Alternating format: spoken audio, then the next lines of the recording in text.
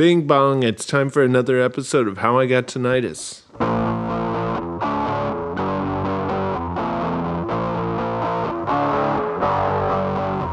Hey everyone, and thanks so much for joining me again on How I Got Tinnitus. Today on the show we have Devine, who's a multi-instrumentalist, composer, and actor. A mutual friend put us together, thought we might have a good conversation, and sure enough we hit it off. Chris is currently working on a Jethro Tull tribute act that I'm really excited to go see later this week. Me and my dad listened to a lot of Jethro Tull back when I was a kid. And I remember going through a bunch of my dad's old tapes and I found their album A Passion Play, which is just one continuous track. I think it's about 45 minutes long. And on an old cassette, you had to just flip the tape and it just continue this endless track. I think there's one part where Ian, the flute player and singer, is like reading Snoopy comics or something. And it's pretty strange, but it's kind of set the tone for me early on in terms of what one could do when making music and albums and artistic endeavors altogether. I was really into sound just from any source, and I used to be one of those people who just carried a microphone around with me and recorded some wacky stuff, probably very influenced by that Passion Play album. But anyway, Chris is going to be performing as Ian in this Tull tribute act, and I'm really stoked. I've been listening to a lot of their kind of harder hits. I know that Tull is one of those bands that's all over the spectrum. I tend to love when they play some hard-hitting, almost like hard rock, heavy metal sort of stuff. Ooh, it's so good. Locomotive Breath, very, very good. Anyway, hope y'all are doing good. I've had another good week, been staying busy. Lots of hiking up hills. Went on a really nice bike ride with some buds the other day. What else? I've been grilling and chilling. The weather's really nice right now. And I never really was a big grilling guy before. I mean, as a kid, I helped my dad a lot with the barbecue pit on Sundays. But this year it's taken quite the turn, and it's been really nice. I just am so happy when I'm grilling and cooking for myself and my friends and family. It's really nice and has been a good way for me to add some positive experiences to the day-to-day. And I've found, as I've said before, that that's very helpful in me getting over my tinnitus. Speaking of getting over tinnitus, some tinnitus news. Actually, nothing too hard-hitting today. As you might hear in a few minutes when Chris gets to talking, when we were setting up this podcast recording session, Chris and I were getting to know each other a bit, and we started talking about membership to the American Tinnitus Association. Chris was telling me all about it, $50 donation, and you get some tinnitus news magazine sent to your door, and you're just in the loop with the nation's leading association, I guess you could say, trying to address tinnitus. So I went ahead and signed up. It took me like 2 clicks. We'll see what comes of it. I'm hoping that the magazines will be nice and juicy and give us all sorts of tasty bits of tinnitus news. But what else? I was lurking on the ATA website again and happened to notice they have this little news section. But back in the earlier part of the year, there was this piece of news about Texas Roadhouse doing this partnership with the ATA. And although the promotion's over with, it's all done for now, but from January 1st to March 31st, 2022, purchasing a Texas Roadhouse ATA gift card means a 10% donation to the American Tinnitus Association. So even though it's all done and over with, I think it's kind of cool that a big restaurant group like that went ahead and was offering this opportunity through a cross promotion for people to donate to the ATA, and that's some good visibility for a good cause.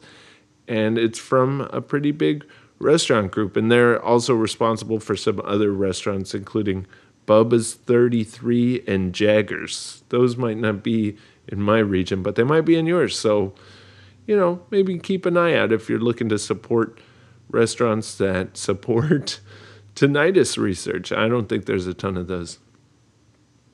Speaking of tinnitus and restaurants, I want to pull this up because I've been talking with some folks about this recently. There is this company out in California. I want to say they're called Meyer Sound Labs. Meyer Sound. Yeah, Meyer Sound. And they do a lot of professional audio stuff. But I believe I talked about this recently with some restaurant folks. But they worked on this restaurant called Comal in Berkeley, California, I want to say. And did these really interesting sound design things, measuring the acoustics and everything in this restaurant space, and working to create an environment with this complicated network of speakers and microphones where the restaurant always sounds lively and upbeat and like there's something going on, but while also taking steps to lower the average sound levels of the restaurants. And I think that's an important thing. Coming up in restaurants myself, they can get loud. And I know when I was younger, I really craved louder restaurants. I thought it was like a cool thing to do. And I there's a lot to be said for that kind of hustle and bustle and the commotion, lending this air of excitement. But we really want to, for the sake of the customers as well as the people staffed at these restaurants, be a little more critical about these elevated sound levels and take some time to address that.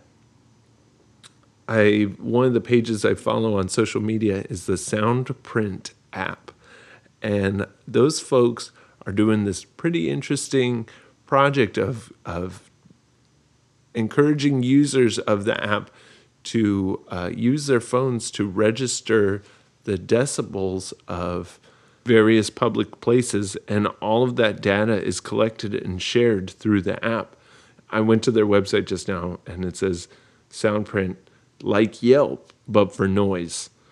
So the Soundprint folks were posting on social media this past week about some hazardous sound levels in restaurants in Las Vegas, and that a large portion of restaurants are just at unsafe volumes for extended periods of time. So, and I've been unfortunately seeing a lot of data that supports that. There are a lot of loud and noisy bars and restaurants out there.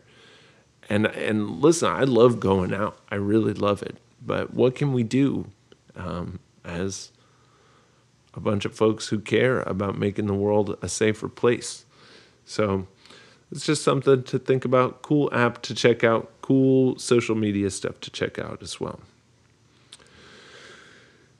So, yeah, a little more celebrity tinnitus news. You know, I love it. I've been a little late to the conversation, but I just thought, since it's so big in the news these days, how's Johnny Depp doing? Does Johnny Depp have tinnitus?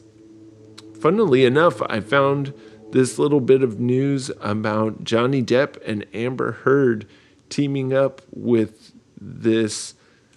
Let's hold on. Johnny Depp, Starkey.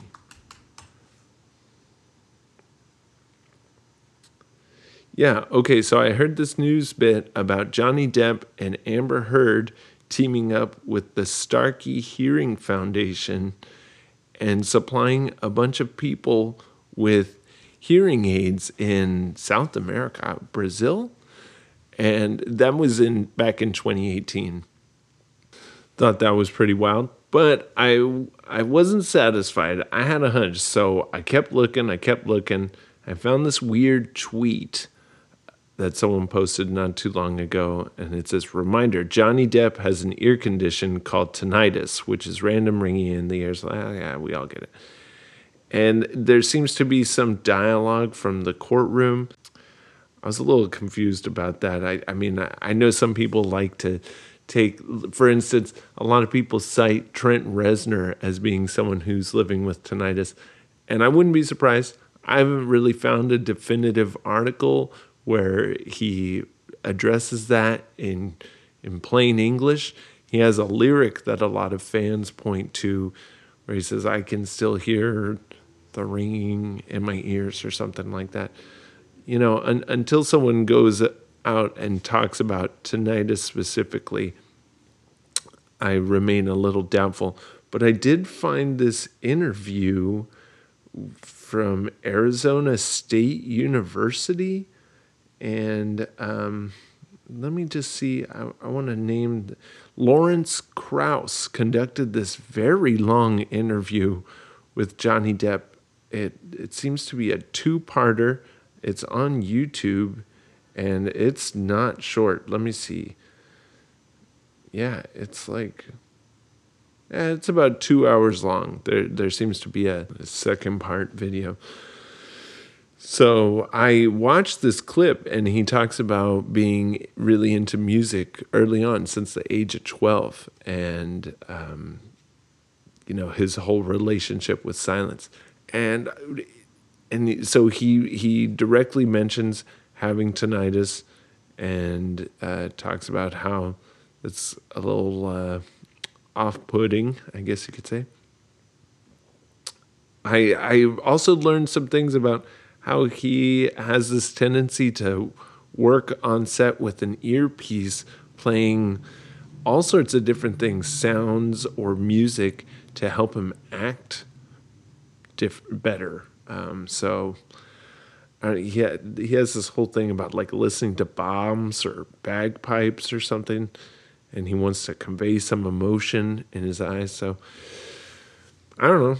Thought that was kind of interesting. I wonder if he and Amber Heard were motivated during that time to supply these, I think, 200 people with hearing aids because of his tinnitus.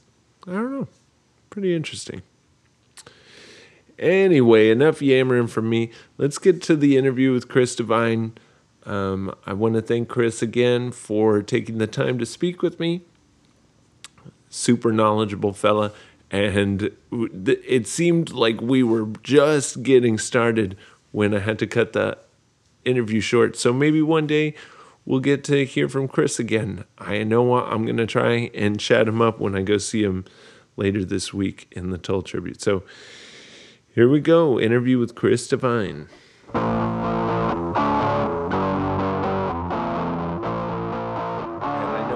People are a little more quiet and some people are a little more vocal about tinnitus.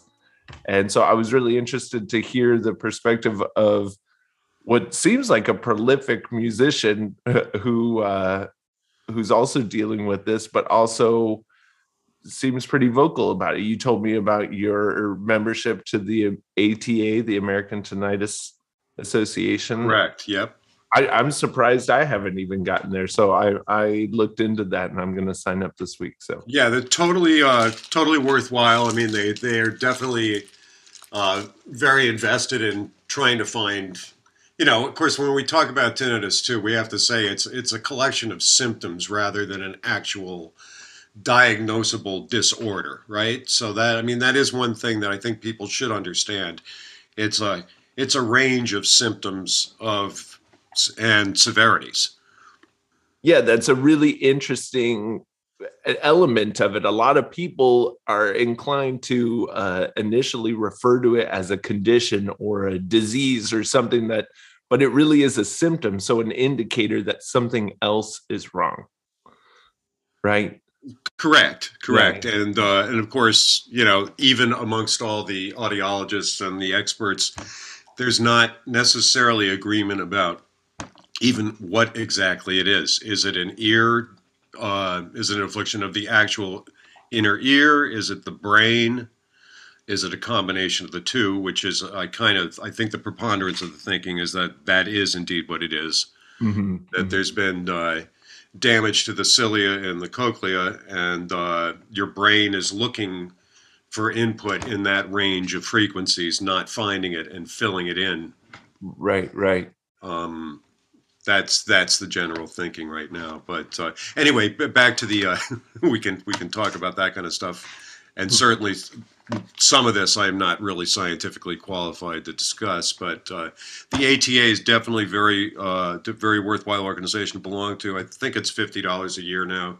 You get a nifty full color magazine, I think 4 times a year, with a variety of articles, some contributions from ordinary people who are sufferers, their experience, uh, articles from audiologists, some fairly scientifically reading papers, but not too much of that kind of stuff.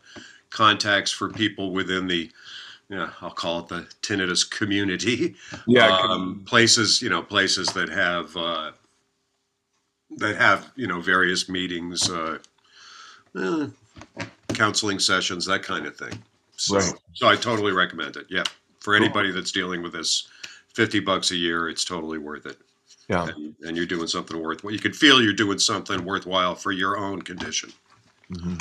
Cool. So can you tell me a little bit about your story and when you first noticed your tinnitus and what you might think might have contributed to its onset? Sure. Well, I've been a professional musician for over 40 years, and I would say one of the iron. So I play uh, classical and electric violin, guitar, both kinds of that, to flute, saxophone, keyboards. I've been in some fairly heavy duty rock bands. I've also done a lot of orchestra work, quartets, that kind of. So I've covered a wide span of the music world in my career. And so one of the ironies probably for me, in terms of the groundwork that was laid for tinnitus, which I think is part of it, as I understand it, um, was that although I did spend a fair amount of time in bands, with drummers, hitting cymbals, with big amplifiers, big PAs, fairly big shows. I think a lot of the groundwork for my tinnitus was laid by, ironically, playing Bach and Brahms, because yeah, I know, because an acoustic violin actually puts out, if you're playing forte at the frog, which means near with the greatest amount of force, over 100 dB, Wow. literally inches from your ear. Yeah. Um, when you're doing quite aggressive, like either romantic concertos or even some of the chording in Bach is quite forceful, and you're doing this for hour after hour, day after day, year after year. I would notice sometimes if I had worked on a particularly aggressive passage, I would hear a little ping after I'd been working it, but it would go away. So I didn't think too much of it. I was like, yeah, I'll just take a break for the rest of the day. Um, but I actually did have a precipitating event that was recognizable, and that was, uh, well, I was probably in my early 50s, maybe 51, whatever, playing with a Mahavishnu Orchestra tribute band, which some people, older people, may know what that is. Anyway, a very virtuosic instrumental fusion rock band whose material we were covering. Um, and just at the end of a song, our drummer, who was a wonderful drummer but very aggressive with the cymbals, he did a heavy roll on the cymbals at the end of the song, and we're doing one of those kind of climactic endings, Mhm. and you know the chord died, the song was over, and I heard just the tss and the fee, and there was something. I had an intuition right then. I was like, this isn't right. This is like different than the usual after the gig ring, which was not always unprecedented. This felt different, and Mhm. indeed, that was the moment I lost silence forever. Wow. And so what year was that? Did I miss that? I would say 2012, 2020. 2011, Wow. maybe. Hmm. Yeah. So what was it like in, the days and weeks following that gig? Was it, Yes. yeah. Well, I began to notice, for one thing, a and this has subsequently abated, so I do need to let people know that might be having similar feelings. Sort of a torn paper sensation on high amplitude, meaning volume, loud sounds, particularly anything that was high pitched. I would find it was actually physically painful, and this is when I began to notice like that, particularly things, a sound that I love, like women's laughter, would just absolutely knock me dead. I couldn't be around it. Wow. And just anything like that, children clattering dishes, rattling silverware. Because in combination with this, I developed at the same time I developed what's my audio. I call it hyperacusis. She says it's something else. I guess I should trust her terminology. At any rate, any sort of sudden high pitched clattery type noise makes me jump out of my skin. Hmm. And particularly then, before I became acclimated. And that, in a way, was actually the most difficult symptom to deal with. Uh, and that has taken the more time to get used to than just the ring, which is constant. Hmm. In that, fortunately, only on my left side so far, largely anyway. Um, Sorry, did I go off the track here? No, no, that's great. No, no, it's You're great. asking about I love. the initial accolade. This is anyway. So I did go to I had an audiological eval even before the precipitating event. I did go back. I had definitely had loss in the 5,000 to 8,000 K range. A real, fortunately, everything else seemed pretty baseline normal for a person my age. But there's definitely a crater right in that range. So, closing the barn door after the horse is gone, I got musicians' plugs, custom molds with 9, 15, and 25 dB cuts that I can interchange Oh, within nice. the actual molds.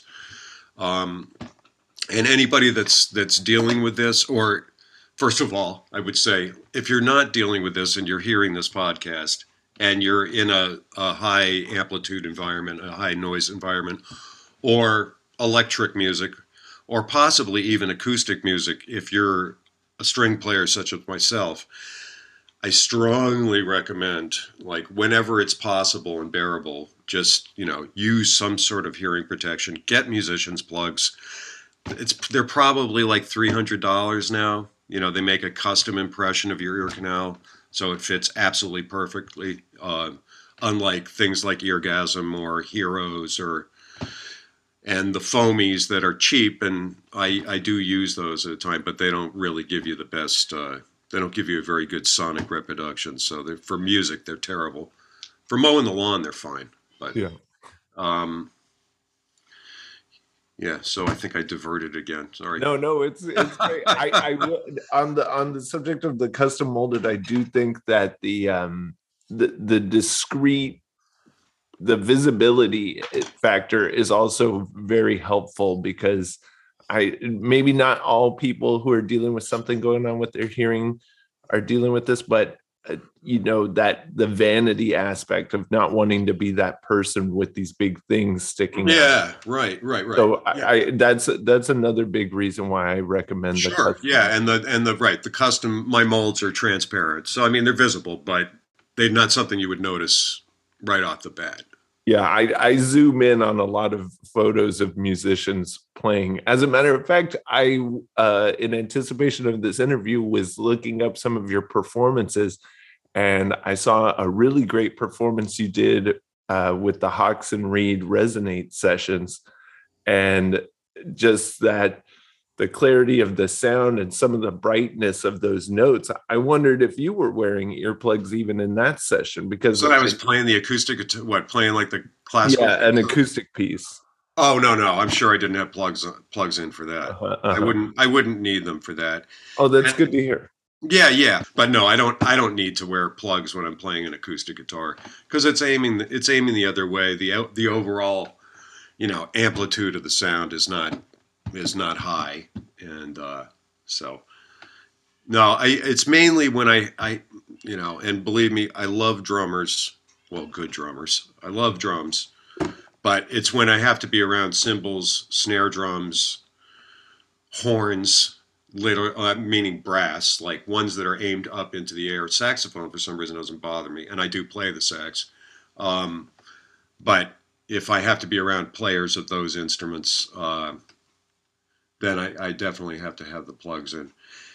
Um, One of the things I think that's important too is like it depends again who's listening to this, but in the early days of onset, there definitely is uh, an inclination to try and stuff the world out somehow. Put plugs in wherever you go. I mean, I have to wear my musician's plugs like in a noisy restaurant or something like that. But as much as you can possibly take it, I would say, in ordinary sonic situations, try not to shield yourself too much because it's going to keep your adjustment period. It's going to prolong that, I think. And this is, I guess, what I want to talk about my own experience with this now that it's been over 10 years is that for most of you, you will adapt to this. You will find a way out of it. I know how hellish it is. I know how it can sort of loom over your entire life. And again, everybody's experience is different. Everybody's inner volume of this is different, or their capacity to handle it. I understand, but I guess I just want to reach out to those that are hearing this right now and let you know, A, you got a lot of company, and B, you are going to adapt to this. It is going to recede such that it's always there, but you're not always going to notice it. I think that's what we need to talk about. It's an affliction of perception, Right, right? right. So if your attention is diverted and you're acclimated, it's not going to loom over your life as much. You're going to know how to deal with it in those situations that it's most bothersome. Like for me, loud rehearsals, loud concerts, loud restaurants, loud parties. I have my plugs. I put those in if I need them. I can still hear, but it's not painful, right? So I can be in that room full of women laughing their heads off, which I love. Love, my favorite sounds in the world. If I put in the plugs, I got a 15 dB cut. Now, I have a little bit of trouble hearing conversations, but I can be present. I can be there. Mhm. Yeah, that initial adjustment period, and in my case, and maybe it was already part of my internal programming, was the hypervigilance and worrying that everything was doing some form of harm. And so that being scared all the time really greatly contributed to the negative impact my tinnitus had on me. So yeah, it's only been about a year since mine got to a point where I was deeply troubled by it. But even in that year, I've seen so much change, and I feel a lot better about it, despite focusing so much of my time and attention on tinnitus through this podcast and the way that I try to spread awareness. But yeah, I do think Yeah, that. yeah. Uh, Go ahead, go ahead. no, I don't mean to interrupt you. I was just agreeing with you. Yeah. Um, yeah, and I mean everybody's onset is different. It sounds like yours was more of the creeping kind, where Right, you yeah, just started like it. You just noticed like kind of the next morning that unlike previous mornings, it hadn't completely gone away or something like. I don't know what you right. experienced. Well, what had happened with me was I definitely was aware I had had it, just like your experience with the cymbal roll and noting oh, this isn't right. This something has changed. Something is different. That had happened to me a couple years prior to the more recent uh, onset. And I managed to accept that really quickly. And despite being a bit of I wouldn't exactly say hypochondriac, but I worry about my health from time to time. I managed to just go like, okay, whatever. And I educated myself a little. I started collecting stories of celebrities that had it here and there. But for the most part, my quality of Yep. life didn't seem affected. And then maybe accompanied with a very stressful event, I just woke up one morning and I honestly sort of think that my brain just started kicking around and was like, what can we worry about now? And it was like, oh, look at this thing, and just put it like right front and center. And then it just became this Right, right. whole new thing. Sure, sure. I mean, we certainly could talk about and console or whatever that there's a definite emotional component to this thing.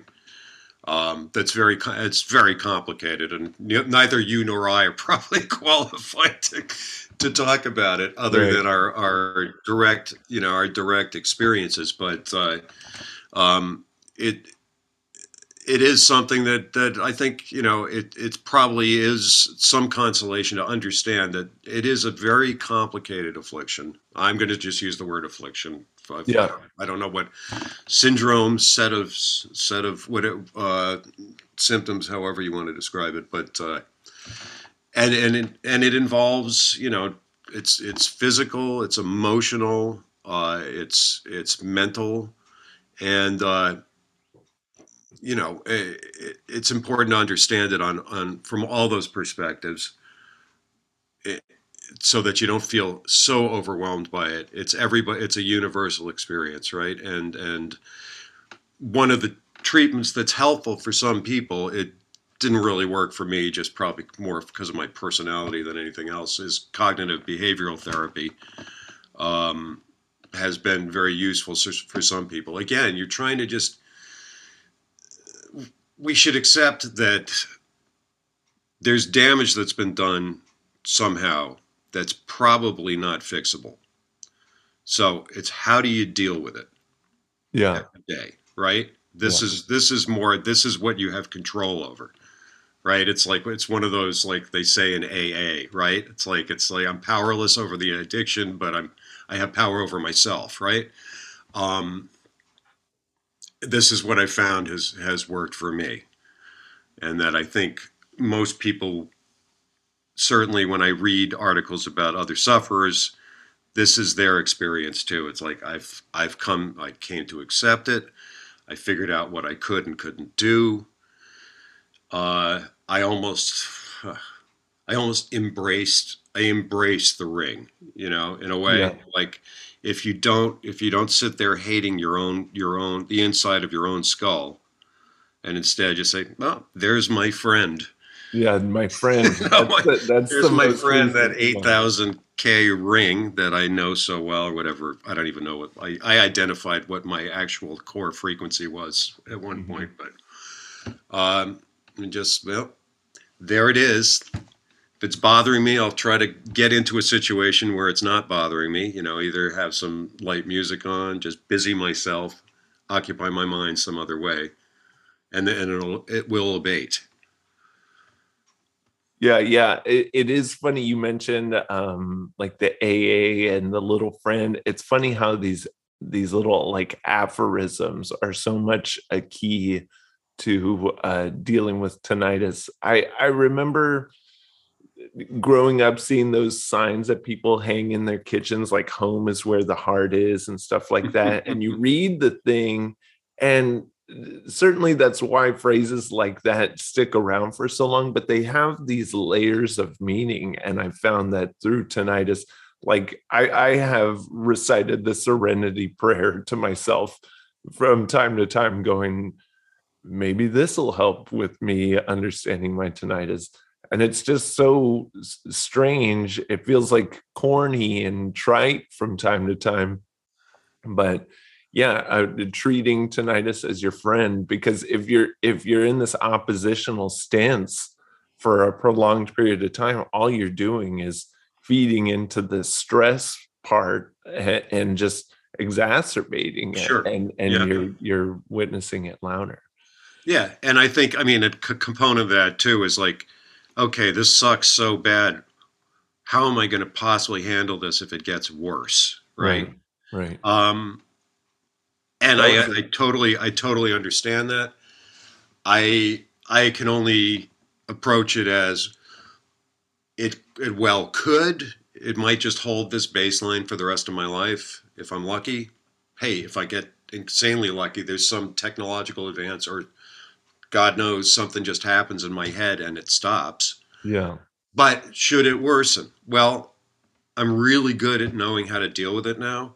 So Hmm. I'm that much better equipped Yeah, that is through something. this experience to know how to deal with it. Should it worsen? Should it creep into my right ear? That's, that is something I fear. It's like, oh man, because I got like a distant one in my right ear, but it's really not. It's nothing to speak of. It's 95% on my left side. So your violin ear. Oh yeah, yeah, Yeah, yeah. My yeah, violin, and that's also, every I've been on stage, right, like in every band I've ever been in. So it's all the drumming, all the cymbal rolls and crashes yeah, happened on my left side yeah. as well as over loud guitar players too on my left. Yeah, I played violin for a short period in high school in a school sponsored mariachi band. Oh And yeah. yeah, and I just remember, even with my short time playing the violin, it was so interesting just to stick my ear in there and how you can hear all those teeny tiny creaks of the bow along the string. And our ears, especially before we've experienced any damage, have this tendency to want to like dive into that sound and go in as deep as we can. And Right. like some haphazard spelunker, some Hmm. of us find our way back out, and some of us need a rescue team. Right, right. I Yeah. mean, it's funny how, I mean, I don't know, it's probably has more to do with the specific notches of my hearing loss, but I have definitely found, like, when I play acoustic violin, not purely just to subdue amplitude, but I put my musician's plug in my left ear. I don't need it in the right. Hmm. Um, because what was happening was my like what you referenced, my ear was finding the worst qualities of the sound. My left ear was somehow was like it was picking out whatever flaws there were, or it wasn't getting like the sexy richness of the violin, the left ear. Hmm. So when I subdue its sensitivity with the plug, I'm basically hearing the instrument with my right ear. I'm like it was like I had gotten a new violin, right? I was like, oh yeah, that's what this thing used to sound like. I was like, I got my instrument repaired and like had it sound post adjusted. Tried to, got a new bow. I tried a lot of things, and it was not working. But that actually worked. I was like, oh well, like I'm reaping an additional benefit from this musician's plug, which is kind of a new lease on the this violin that I used to love, that I thought was somehow was failing me. Yeah, and that's that I've had a similar experience, not necessarily with my instrument itself, but just sound in general. When I put on those musician plugs, like I was at a pretty noisy birthday party that was held at a loud bar recently, and everyone was screaming over each Mm. other just to be heard. And I was like, it's time, put them in. I Yep. switched out from my 7 dB to my 14 dB attenuation blockers, and I was great. I felt so relaxed and cozy. I felt like I was basically in my living room, and everyone was screaming, but I could hear everything so clearly, and I wasn't worried. And it's just so wild to think of the times before where I would have been like, put something in my ears. How am I gonna enjoy the Right, environment you right, have? right. It is, and I guess that again, you know, the people that probably need to hear our conversation, JD, right now, are not people that already have the problem. You know what I I mean? know, I know. Because, and this is where it gets back to an evangelism. I mean, I carry, of course, like I carry a man bag full of, like Batman's utility belt wherever I go, various things. But one of the things, I have a bag full of foamies, just the Mhm. usual like 35 dB, just the Yeah, little cheapy foamies yeah, that are effective. They just don't deliver a good sonic experience overall. And I hand those out at every opportunity. If I'm at a concert, whatever, I see people don't have them, particularly younger people. hmm, Older people seem to be, because so many people like my age or older have some kind of hearing problem. Then they may already have hearing aids, so they can just attenuate that way. And I have to say, I think that there is a growing wisdom about this issue amongst the young folk, so to yeah, yeah. speak. I know my daughter, of course, my daughters are, they've been had to deal with me dealing with this, so that's been an object lesson, I think, for both of them. But particularly my younger daughter, who's well, she's 22. She also does this. She always has plugs in at shows. She says it's unusual that her peers are wearing them. She tries to get people to do it, but she says she feels very vulnerable if she does not have them on when there's electric music going on in front of Right. her.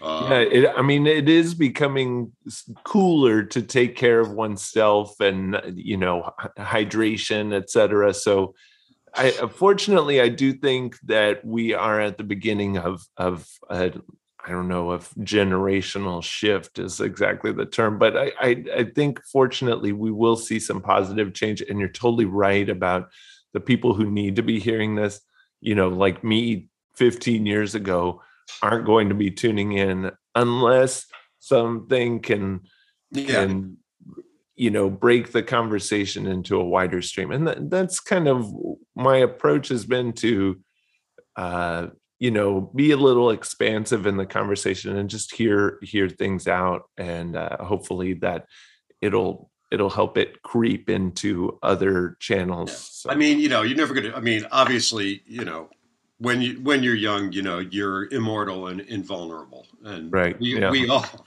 we I all know I we was. all had that. We all were. I totally get it. I don't think, well, wait till you're my age, Buster. Yeah, I mean, I totally. It's just a function of how we develop. But I think there is at least an incremental growing and development of wisdom about this issue amongst everybody. I think that there's also been a phenomenon of hearing damage from, ear pods. oh my gosh, yeah, Right, right. That this mhm, this injection of amplitude yeah, directly into the ear canal that's been a thing now for, well, going on 20 years, yeah, pretty much now, right? Whenever the first iPods started coming out and people started wearing those a lot. I mean, people had, they would wear those little headsets with their Walkmans or whatever back in the day, but that at least there was some airspace around those. There wasn't right. this needle of sound going right into your ear canal. And in my experience, those AirPods it isn't like the greatest quality. It's a tad bit tinny, Yeah, and you can yeah, only make you can only right. You can only get frequency so low out of a speaker that size. It's just not possible. I recommend to so many people who just are interested in sound to listen to Oliver Sacks' Musicophilia, which has a lot of really interesting stories of the healing power of music. There is Mm, a mention of tinnitus in the book, but he goes after uh, earbuds at every chance he gets. And I happen to listen to the book in audio form, and the narrator, I mean, you must hear the word earbud or iPod like 100 times per chapter. He's just vicious about him, and he doesn't. okay. Yeah. Well, I think he was totally right, and Yeah, I think going hand in hand with that, as long as we're mentioning the iPod and that whole revolution, is like the MP3, which basically compresses everything to so that there's very few dynamics in the music, right? There's sort of zero. And even a friend of mine who's an audio engineer would explain this much better than I can. But where there really used to be real peaks and valleys in amplitude in records on LPs or whatever, the MP3 technology kind of it subtracts a lot of those nuances in the music and cumulatively is very fatiguing to the ear Right, in right. a way that we might not even perceive. Yeah, and there's also talk about the compression wars, Yes, like right. Trying to get things the number higher and higher so that it's yeah, yeah. right. Yeah, I I would know what you're talking about. Yeah. I would love to speak with an audio engineer because like my question to you earlier about your acoustic guitar and if you need earplugs for that, I would really love to better understand um, the force of sound. And I have a decibel reader on my phone, which isn't the most accurate, um, and I use it a lot. But I'm pretty sure that occasionally I'm not getting a really accurate representation of exactly. It might be this many decibels on my free decibel reader app, Mm. but what is actually harmful? I would love to understand that more. Right, right. Yeah, I mean, I had a dedicated instrument for that. I don't have since misplaced it because as I adapted better to situations, I didn't really feel I needed it anymore. And like you, yeah, I do have the app. Again, and right, it's probably not only it's like the app itself is probably not that accurate, but neither is the microphone built into your phone Yeah, yeah, yeah, probably that exactly. accurate Yeah, either. yeah. But I think it gives you a general idea. It's probably, and I mean, how the dB scale works. That every 10 is actually twice as loud. So Right, right. 80 Yeah. and 90 and 90 and 100. Yeah, I Uh, wish that warning came with my Fender Twin Reverb. well, I had one of those. I used to have one of those too. Oof. I just got rid of it because I was sick of it. Was just too heavy. Yeah, yeah. I got tired of picking it up.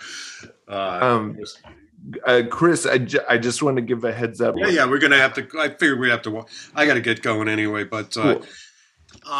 so yeah. Well, listen, it was a pleasure to meet you. In context, you can cut this off. You can cut this out of. But I am playing a show this coming Friday at Hawks and Reed. If you want to come up. Yeah, no, I'm gonna come. I'm gonna go out with Aaron. Oh, good. You gonna come with Aaron? Yeah, I've been listening to Awesome. Locomotive Breath like every day since Oh well, I don't heard do about that. it. Are you? That'll give you tinnitus. No. We will be doing that among many others. It's I'm pretty good at doing this, guy, and I got a good band behind me. It should be very entertaining. So sick. Well, Chris, I thank you for your time, and I feel like we were just opening up this huge book, and we could go on for hours and hours. And I love all the little pieces of advice you gave. I was just wondering if there was anything you wanted to add, any message you might give to yourself 10 years ago, or someone who's going through it, or anything else you want to Yeah, add about how. yeah. If I would give myself the advice 10 years ago, obviously it would be get musicians plugs, get used to them, and use them. That would be my advice pre. My advice post is it gets better. It's that cliche that they were that they were using to console some kids in crisis a few years ago, but you will adapt. I guess that would be my 3-word aphorism there. Will adapt. You will adapt. Yeah, You yeah, know, it's possible. It's possible. you know. Cool. All right, Chris. Well, thank you so much for your time, Yeah, and I pleasure to look meet forward you. to seeing you in the Toll tribute. Okay, And man. All cool. right. Have a good day now. Yeah, you too. Okay. Bye Bye bye. bye. So Bach and Brahms, huh? Knew those guys were trouble.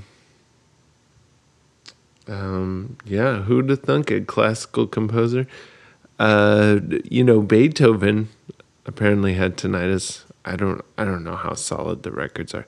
He did lose his hearing, but even a quick Google search says around age 28, he started to deal with tinnitus.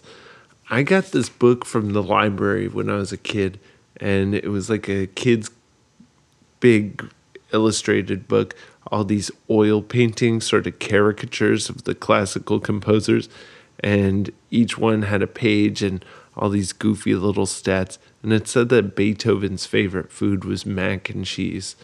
And I was just so into that, and I wanted to be a Beethoven super fan or something.